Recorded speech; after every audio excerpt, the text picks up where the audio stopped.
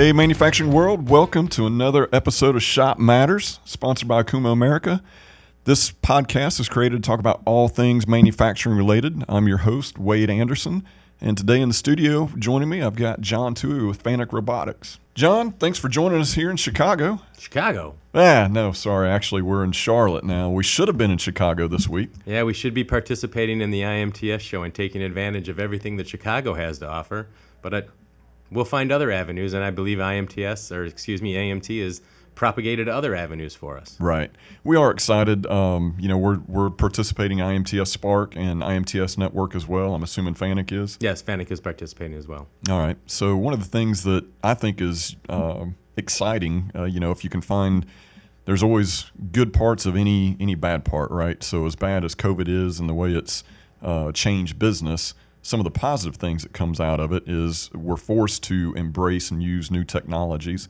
And I look at IMTS, take a big company, name whatever company you can think of in your head. Honeywell. Okay, how many people do they send physically to IMTS? 5, 10, 15 people maybe? So you get, just relatively speaking. I think many of the large manufacturers, they would use the IMTS space as an opportunity for, John Deere, Caterpillar, and all the large people, especially that are in that region of Chicago, to come and see the opportunities to see technologies that are being propagated by Akuma, Fanuc, and all the other people that participate in the trade show. But physically, you've got a small percentage of people from the group of the company that can go physically to see it.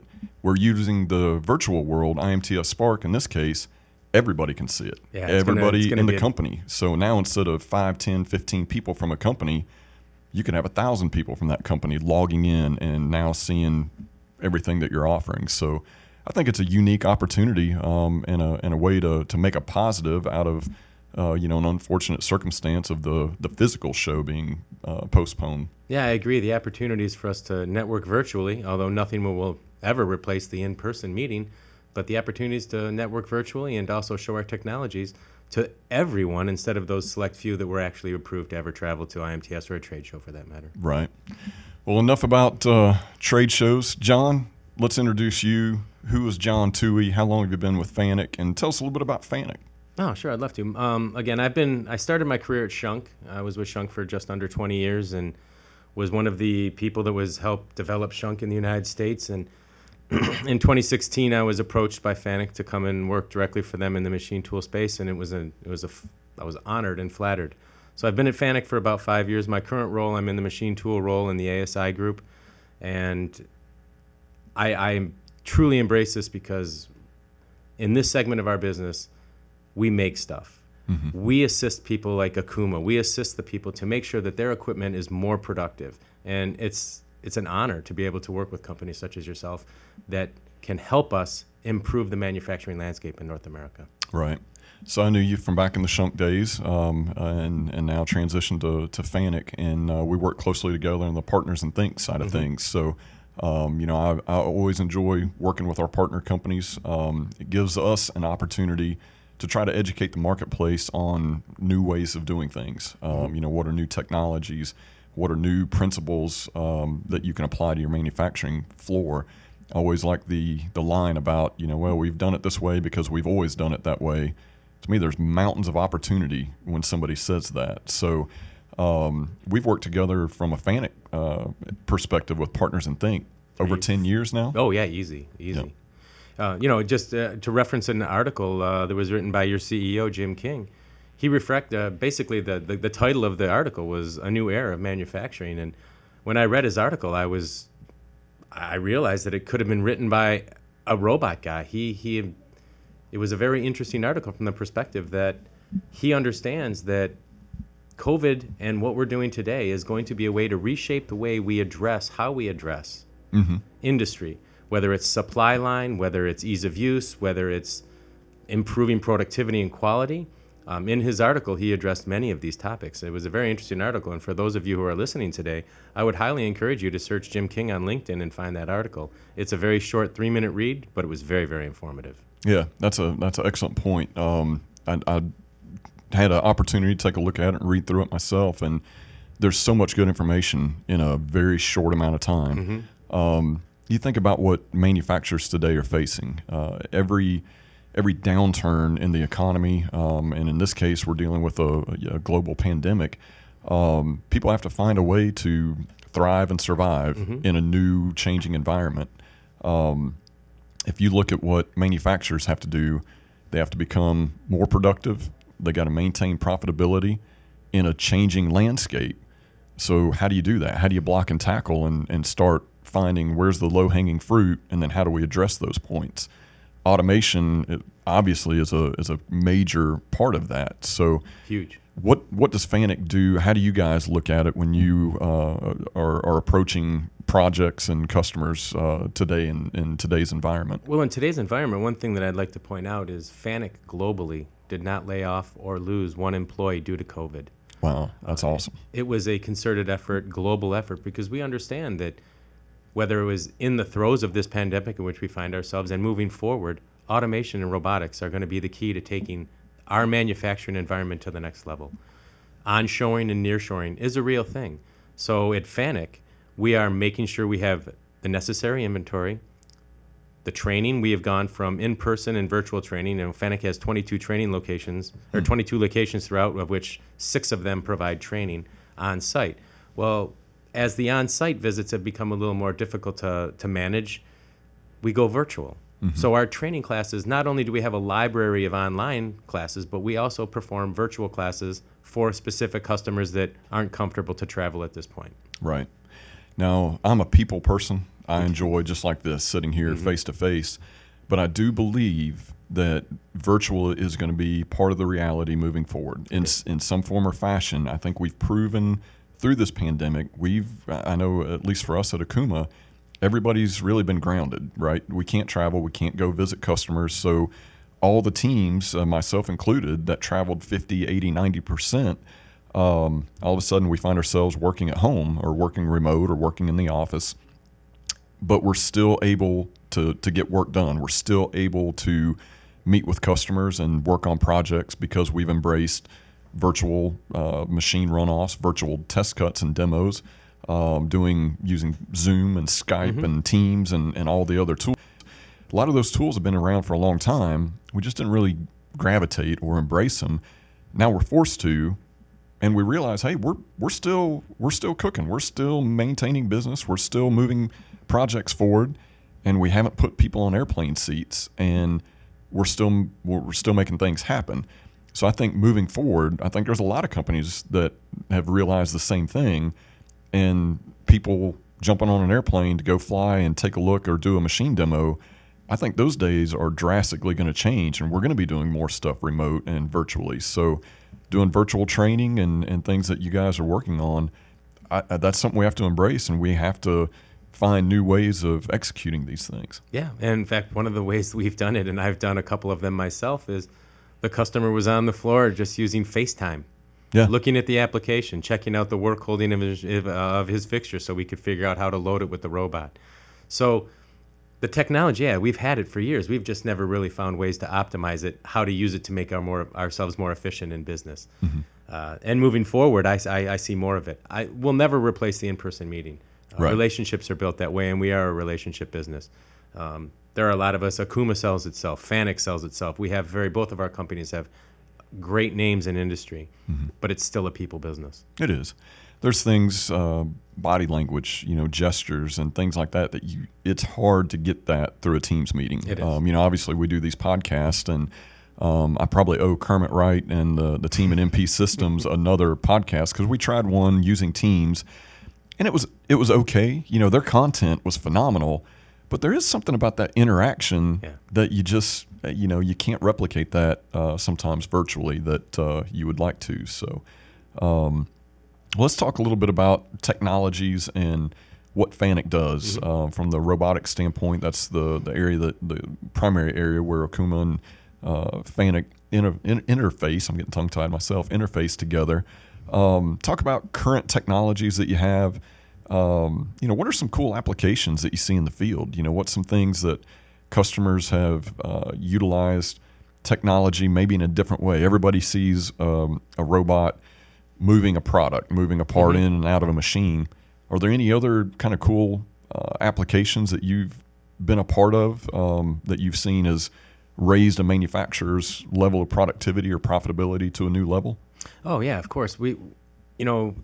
In the automation environment, it's not just one company that makes a solution. We rely on companies for EAOETs. We rely on companies for potentially other vision if it's not an IR Vision product. So there are a lot of companies in a space. In fact, a lot of the companies in the Partners in Think, MP Pumps you just mentioned, all of us work together to create a solution for the Okuma customer. The technologies that come along with it. So with the onshoring and nearshoring, when those jobs left in the 80s and 90s, it wasn't necessarily that GM decided to build a car in China. It was the entire support community that was taken. So by bringing these jobs back, it's not just bringing back the manufacturing of the Volt or whatever car they were making over in China, but bringing that back also then builds that supplier community. So we now have the partners of companies that have to build together to support that project or that plant. The technologies we're deploying, you're going to see that the major OEMs that can afford to do automation to the hilt, they will use area scanners and force sensors and other types of components that make that make the robot smart. They give it eyes, they give it hands, basically. And that's always done with partner companies on many instances. But when you bring this community back, it's not always the large manufacturers that benefit. It's the smaller shops that benefit from that. And sometimes they may not have the budgets to do a full-blown automation project because they're making parts with pennies on the profit. But nonetheless, they're going to be profiting with this nearshoring and onshoring. Fanuc is coming up with products like the CRX robot that will help us deploy at a quicker scale because it's easy to deploy, it's easy to set up, and it's extremely easy to program. So what is a CRX? Explain like your nomenclature. If I'm looking at, go back many years, the LR Mate, things like that. What is the CRX? So the CRX is a brand new release from Fanuc. It was released back at January at the IREX show. Was the first time it was made public. But it is a brand new collaborative robot. It's a brand new collaborative design. And the thing that will change the industry from the cobot perspective is we provide Fanuc reliability and lifetime on the Fanuc CRS. The typical cobot, by the admission of the companies that manufacture them, and this can be researched easily just by going to any web page of any cobot manufacturer, they typically catalog about a 30,000 hour life. As a standard, Fanuc probably will never produce a product that won't give us at least 100,000 hours mean time between failure. So we tested the CRX, and Fanuc wasn't the first to the market with the collaborative robot. If you call, and for those of you who are well-versed with the Fanuc product, we had the CR robots, which were the green ones. And those were really just built off platforms that exist currently, the LR Mate you mentioned, right, and then also the M20. But with those products, it gave Fanuc the largest offering of collaborative robots in the market today.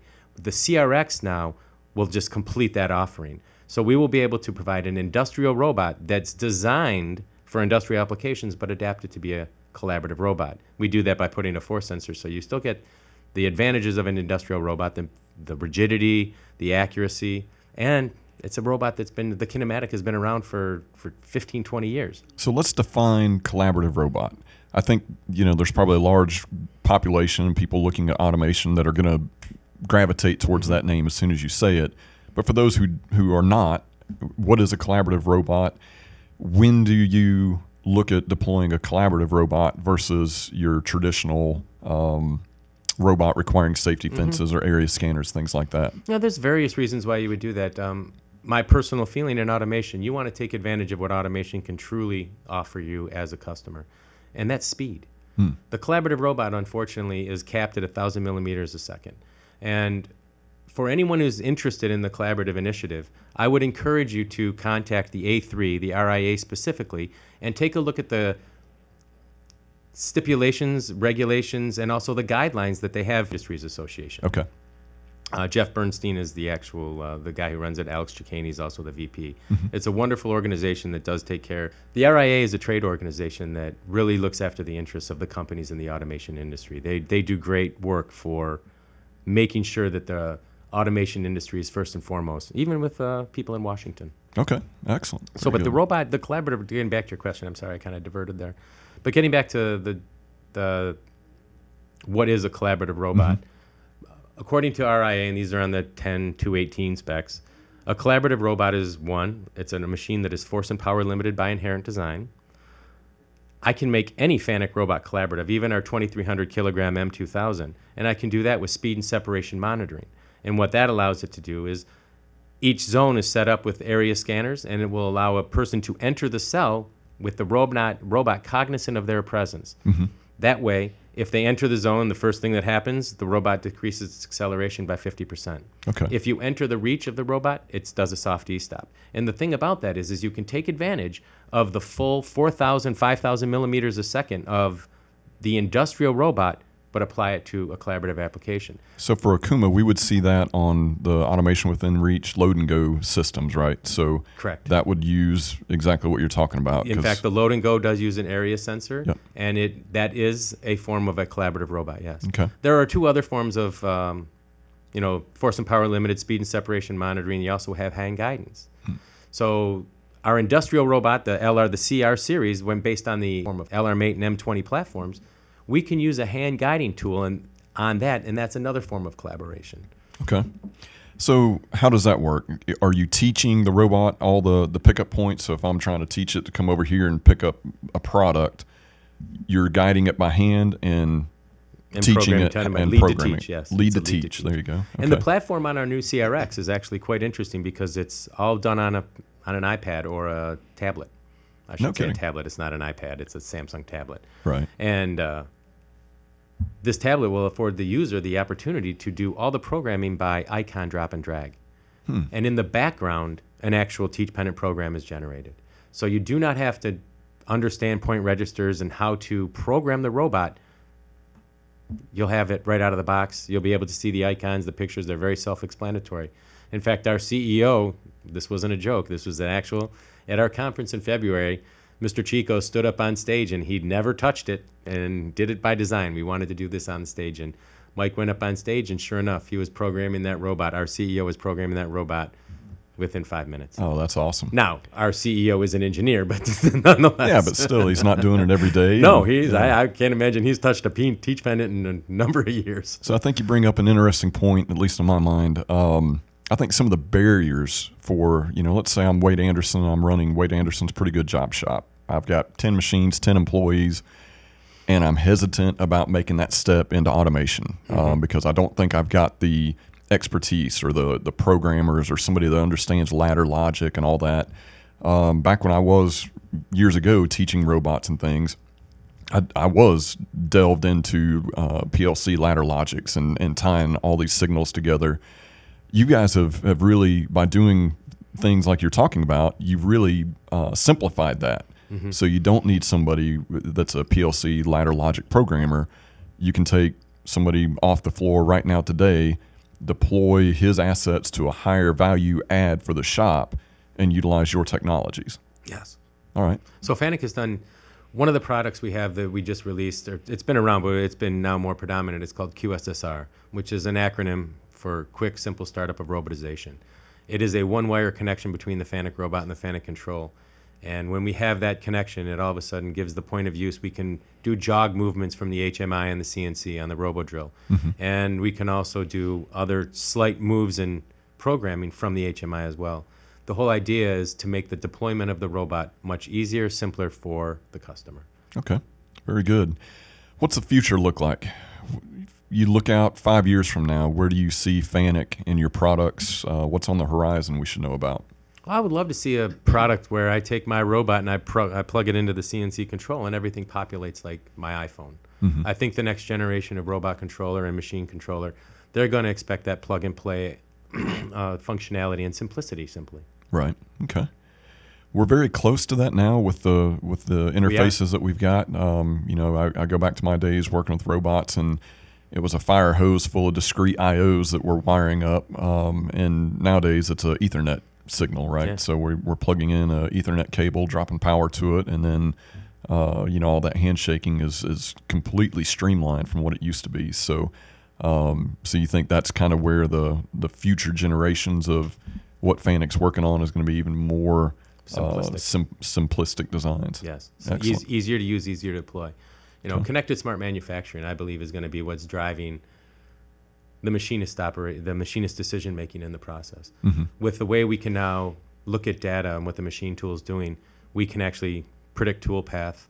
We can look at different avenues to make a part with fewer drop parts, higher quality, better tool life. We can use data from the machine tool and data from the robot to gain insights on OEE operations. So there's a lot of things that are coming that aren't necessarily inherent to what we've done traditionally. What makes a good machine tool operator? He's got a great set of ears. The machine literally talks to him. He understands when he hears the nuances of the machine. Well, if a human can hear it, I guarantee you we can sense it. And then 5-10 years down the road, maybe AI now is helping us design toolpath, design part programs so we don't have drop. When you're making a $100,000 blisk, you do not want that tool to mess up. Right. So using AI could potentially, and will, in my opinion, change the way we actually control our machines. All right. Excellent. I think that's about all the time we've got for today. I appreciate it very much, Wade. John, thank you for your time thank you for joining us here. And we've covered everything from Chicago, from not being in Chicago to being virtual and utilizing virtual tools to new applications and technologies that Fannic's bringing to the table. How do people learn more about Fannic? If they want to learn more about Fannic Robotics and how to automate their systems, tell us how to get a hold of you. The first thing I would recommend is the web. Reach out to www.fannicamerica.com, and you will have the opportunity to be directed to our CNC division or our robot group. And from there, also, you have about 55 guys throughout the country. I would suggest you contact your local Fannic salesperson and let us talk about how Fannic can offer your solution for the job shop. All right. Well, thanks for joining us. Any thoughts, questions, or ideas for future podcasts, please reach out to us. You can see our sites at www.okuma.com/shop-matters.com. Thank you. Thank you.